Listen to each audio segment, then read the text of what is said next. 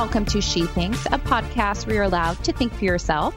I'm your host, Beverly Hallberg, and on today's episode, I'm thrilled that Charles Payne, the host of Fox Business's Making Money with Charles Payne, is joining us. Hopefully, he'll be telling us all how we can make more money, but we're going to have him break down the economy for us, including wage growth, unemployment, the potential trade war with China, what does it all mean, and talk about his new book, which you should get because he's always trying to help us make more money. So, Charles, thank you so much for joining us today.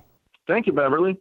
So first question for you. I know people see you on Fox Business's Making Money with Charles Payne, your show. I've had the honor of being on regularly with you, and it's always a pleasure. But a question that I've never asked you, and I think our listeners would be interested to know, is how did you even get to Fox? What's your background in TV and your interest in the economy and business? Where did Charles Payne begin with his journey to where he is today?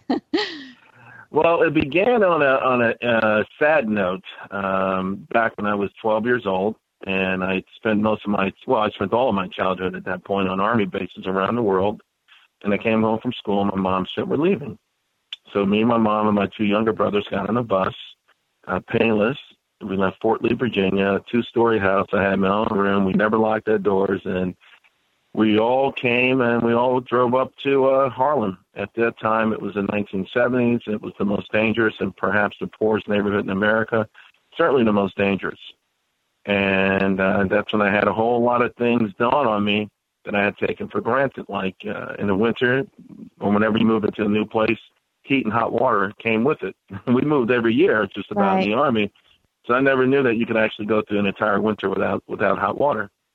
So between the poverty, we were flat broke, completely broke, and the violence, which was extraordinary, really more devastating to me and my family, having grown up again on Army bases. And I had a few scuffles in my life, but the kind of thing where you wrestle for about 5 minutes and your friends 5 minutes later. That wasn't the world I embarked upon, and it was different, and I never thought about money a single day in my entire life up until that point.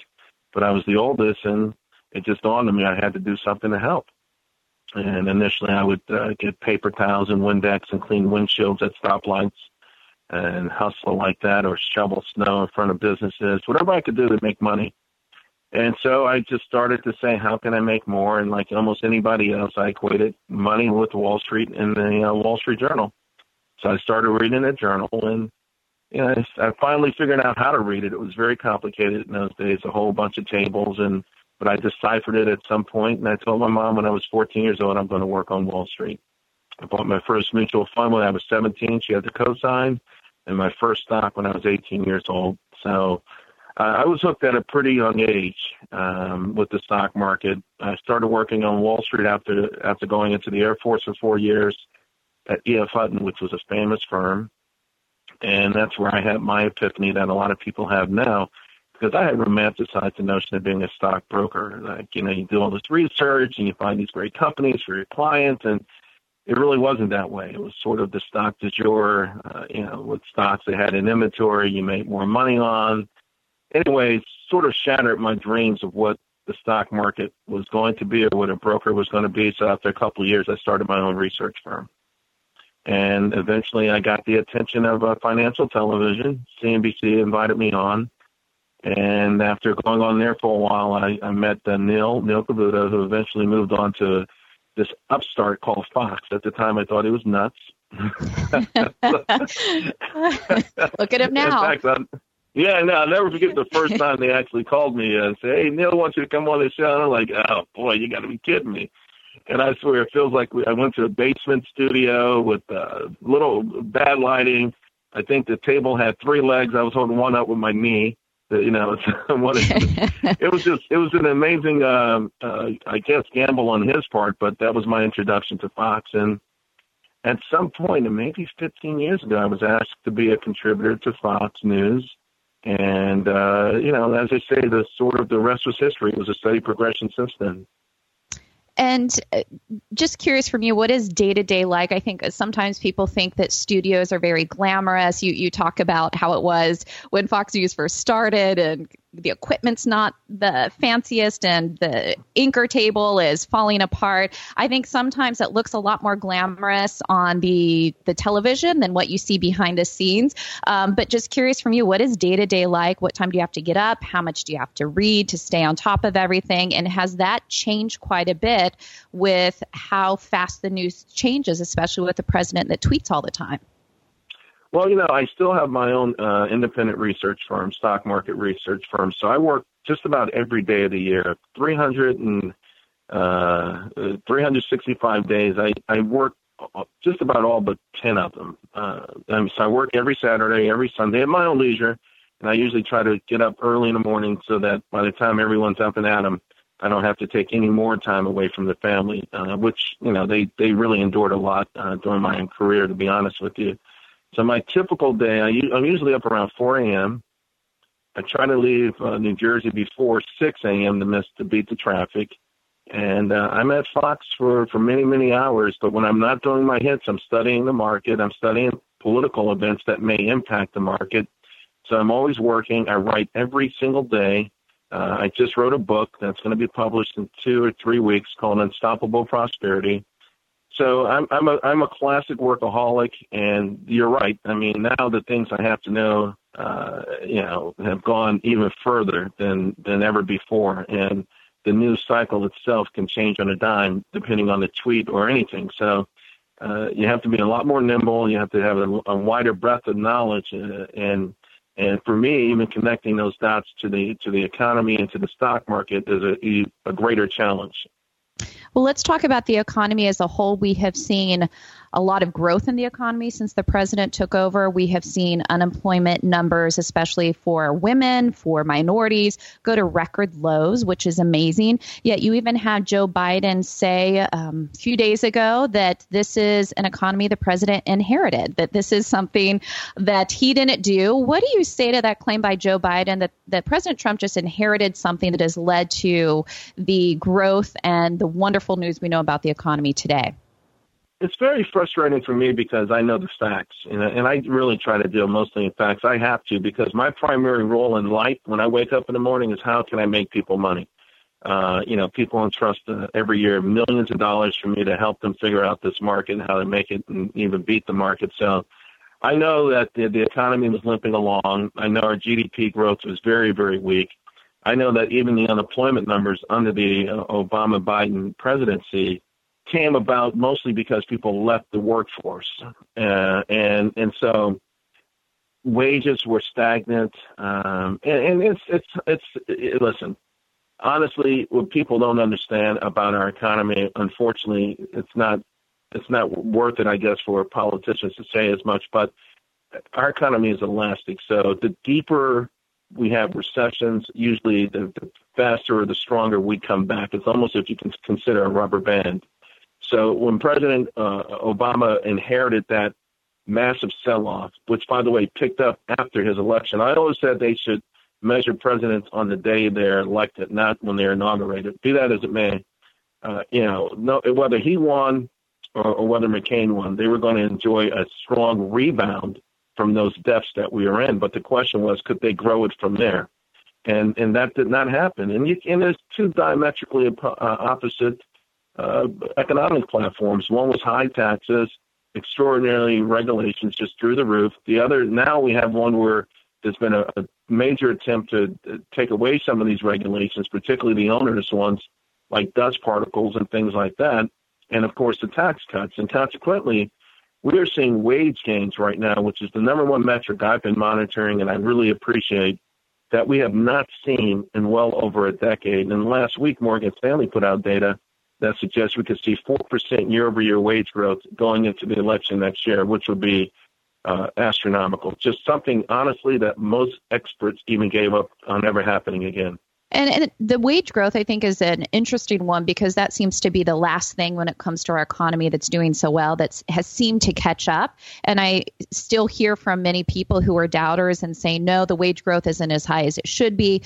Why does wage growth take a little bit longer to see based on the fewer regulations, the lower taxes? Why does it take a while to catch up? And what do you say to the naysayers out there saying it's not as high as it should be? And frankly, some of them even doubt that there is wage growth happening at all. Well, I can't argue with people who aren't using facts, and of course, Joe Biden is not even running on facts. He's actually asking people to feel. Almost all of his campaign stops so far have been, hey, do you feel this economy? And, quite frankly, that's a different statement than saying it's not working or it's not happening. The experts, the economists out there, this economy has confounded them. They really said we can never have manufacturing jobs, and yet we have well over 400,000 manufacturing jobs in the last couple of years. They didn't see wages coming back to this degree. And, obviously it's different for different industries. There's no doubt about that. But as we have now 7.5 million jobs that are open, what usually happens is more competition for workers. And there are going to be a lot of areas, even in the lowest skill set jobs out there, where there'll be demand for workers. And you'll even see that happening. But I can tell you right now, in the last 9 months, 7 of those non-supervisory wages have grown faster than overall wages, which already suggests that if you don't see it, you will. Now, it's one thing to say, okay, I got it, and then to say maybe it should be higher. That's a whole different discussion. That's where politicians come into play. I can tell you right now that a lot of experts did not think this could happen. Let's talk about an area that I think has split many people on figuring out what is the right direction to go, and that's on the issue of trade, the potential trade war with China. You even see people who are conservative seem to split on what the president's doing and whether or not it works. Any general overview thoughts on the president's approach to how he's dealing with China and other countries in reference to trade and what this could mean economically moving forward? On May 15th, I tweeted that President Trump should remove the steel and aluminum tariffs on Canada and Mexico, and he announced it 2 days after that. So I'm happy about that. Right. I do think, though, that they were complicit, that they kind of looked the other way deliberately as China was dumping all kinds of, industrial metals in those countries and then shipping them across the border. I don't think they'll do that again. I think they know, we know, and everyone knows. So let's get that out of the way so we can move forward with the new trade deal, USMCA. Which, by the way, will be a boon for all three countries and more particularly U.S. farmers. I don't think people realize China is the number 5 export destination for agricultural products after Mexico and Canada are number 1 and 2. So I'm hoping that comes about fairly quickly. I applaud President Trump for taking on this issue with China. It's gone on too long. It's interesting. Over the weekend, they had an implosion of the old Bethlehem Steel headquarters, and it was of course, any of those implosions are always magnificent to watch, but it was also heartbreaking at the same time. So, I'm a weird dude. I came in early this morning. I went over all the steel production numbers for the early 1990s. Let's just face it, you're not normal that you do that, but that's why you have the job that you have. One of the first things I say to people who I work with and prepare them for TV interviews, I'm like, remember that you're not normal. The fact that you deal with this policy issue means you're not normal, and that's okay, but the rest of the country doesn't think the same way you do. Exactly. So try not to be wonky. Do what you do, but put it in layman's terms if you can. Exactly. So the bottom line is, with Bethlehem Steel and the implosion of it, I think it's a perfect example of with China taking advantage of rules or even evading the rules. The WTO had certain rules for subsidizing and dumping, and they still broke the rules every single year to the point where they broke us. They broke our steel, jobs and a lot of our manufacturing jobs. And now, of course, the added layer of that is the intellectual property that's been stolen and will be used against us, not just in commerce, but in military and other things. So it's a fight that we should have had. We should have taken a firmer stance. I just don't think the WTO works. I've looked into all of the cases that we brought against them, and I just see this familiar thing. I mean, right now, for instance, we've got a case against Airbus that began 15 years ago, and it's still not resolved. And it's the biggest case against an individual company out there. We couldn't wait another 15 years for the slow wheels of justice to grind at the WTO, which, by the way, have no teeth. They make these suggestions, and they say, don't do it again, and these countries say, okay, but they do it again. So I'm just glad we're fighting this fight. I feel like maybe the public is starting to understand what's at stake, and the tide is turning there. Some of your classic economists, particularly conservative ones, don't like this. But I think even they may have to start rethinking, ultimately, what do we want? Because if you argue that the economy should work to achieve low prices by any means, I mean, that's really saying that we're okay with slave labor, we're okay with dumping and subsidies, we're okay with countries cheating. And I'm not sure. Maybe that's fine for some of these classic economists, but that's not fine for human beings and Americans anymore. So I'm really glad we're fighting back against that. And I think we're going to win. I really do. Well, I think most people agree that many of our trade deals could be better. I think that's where there is common ground between people. So you're correct in thinking through wanting to always get the best deal for America. And I wanted to bring up, you're talking about Americans. I want to talk about a group of people that you and I have talked about before, and that is suburban women out there and where they're going to go in 2020 in the next election. How much of the economy and what the economy is doing not just matters for how the general public votes, but do you think matters to women and how they vote? Is the economy a big selling feature for suburban women? Absolutely. I think suburban women are involved in household finances more than any other sort of subcategory or category of women in general. I think it's number one. It's interesting in the polls. When things are going well, they don't poll well. In other words, if our economy was in the throes of a major recession right now, it would be the number one topic when they go out and poll folks. Instead, it's other things, right? So, right. But it doesn't mean it doesn't matter. And I think we're reminded of that with the outcome of the election in Australia, where the poll said, oh, my goodness, the climate change candidate is going to win in a rout. It was the harshest summer ever. The coral reef is going away. The fish are dying in the ocean. It was amazing. There was a coordination. This was supposed to be the climate change candidate's chance to win. And instead, it was the exact opposite, because I think when people actually got in the voting booth, men and women, they thought about it for a moment and said, golly, are we going to spend $300, $400, $500 billion on this climate thing when we haven't had a recession for 27 years? Do we really want to upset the apple cart to that degree? So I think that the economy is certainly going to play very strongly with suburban women. And surprisingly, I think also tougher immigration policies seem to be playing very well with suburban women as well. Yeah, polling seems to show that suburban women are in support of the president being tough on what's going on the border.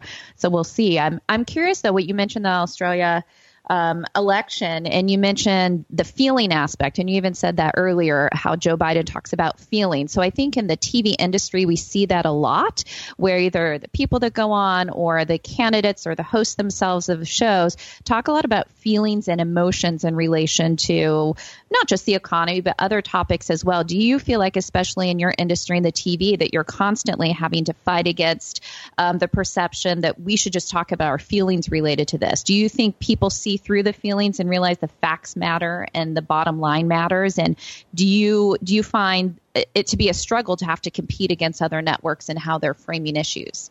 I think the feeling thing works for politicians. I know that I talk to friends, personal friends, and who are doing very well as they've ever done in their life, and that feeling thing comes up. I had a buddy the other day who told me he just felt like the economy was doing better under Obama. So I think that stuff really does work from a political point of view. From a TV point of view, I just kind of look at financial television differently. Yeah. And it's where my frustration comes in. I feel more of a quasi fiduciary responsibility.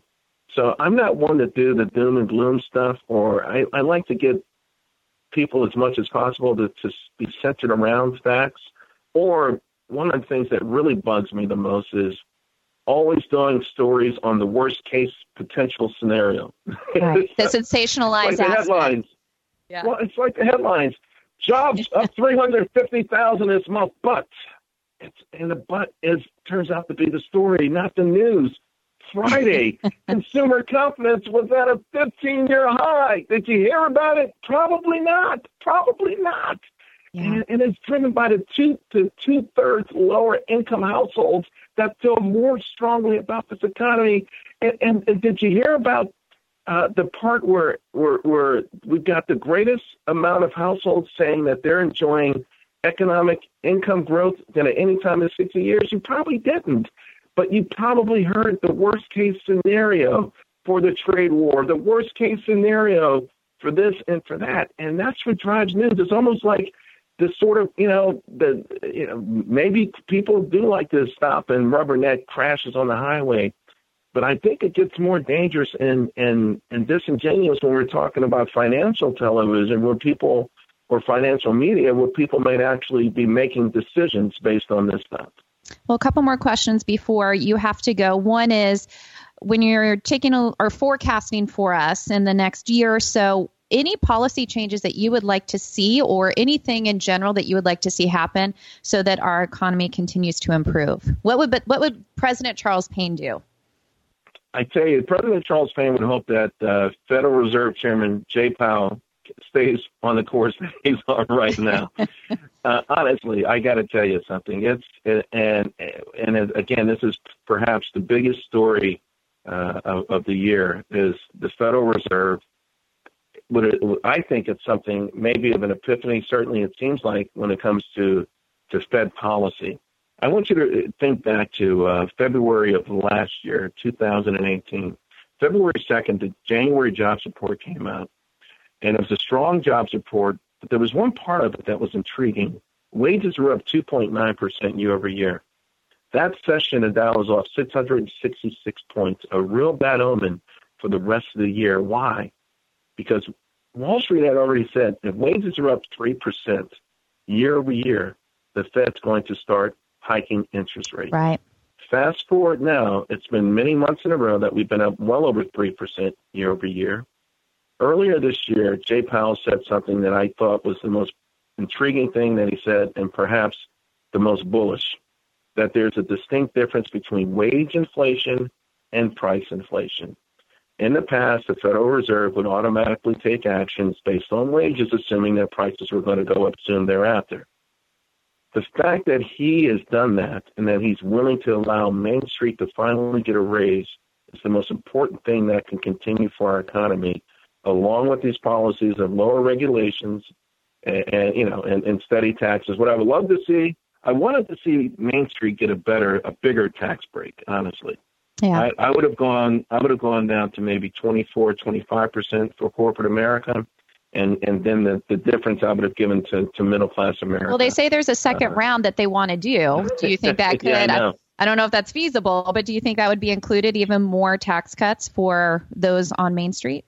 I think so. I think that's what they would love to do. But of course, there's an issue of making the other tax cuts permanent and getting the Democrats on board. Final question for you. You started with your story, which I hadn't heard that whole story. I think it's amazing what you've done.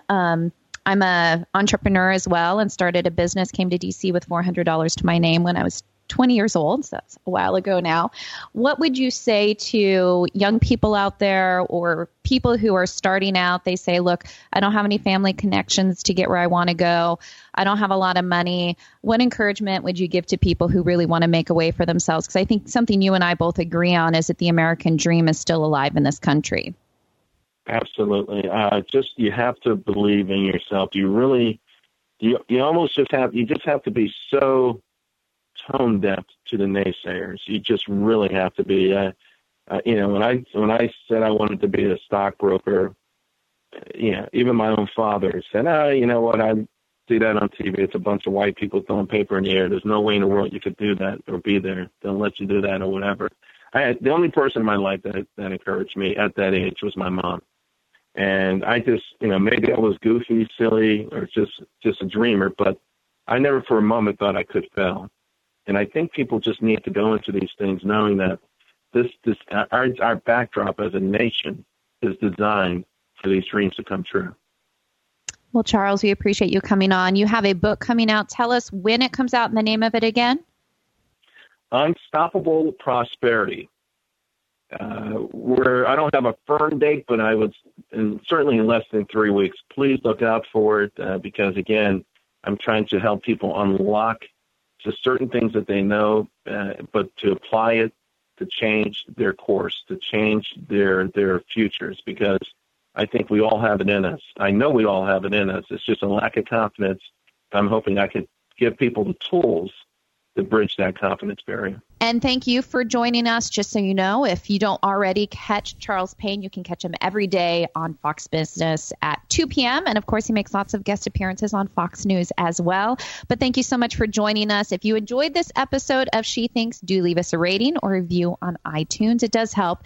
And also, we'd love it if you shared this episode. So let your friends know where they can find more She Thinks episodes. From all of us here at the Independent Women's Forum, thanks for listening.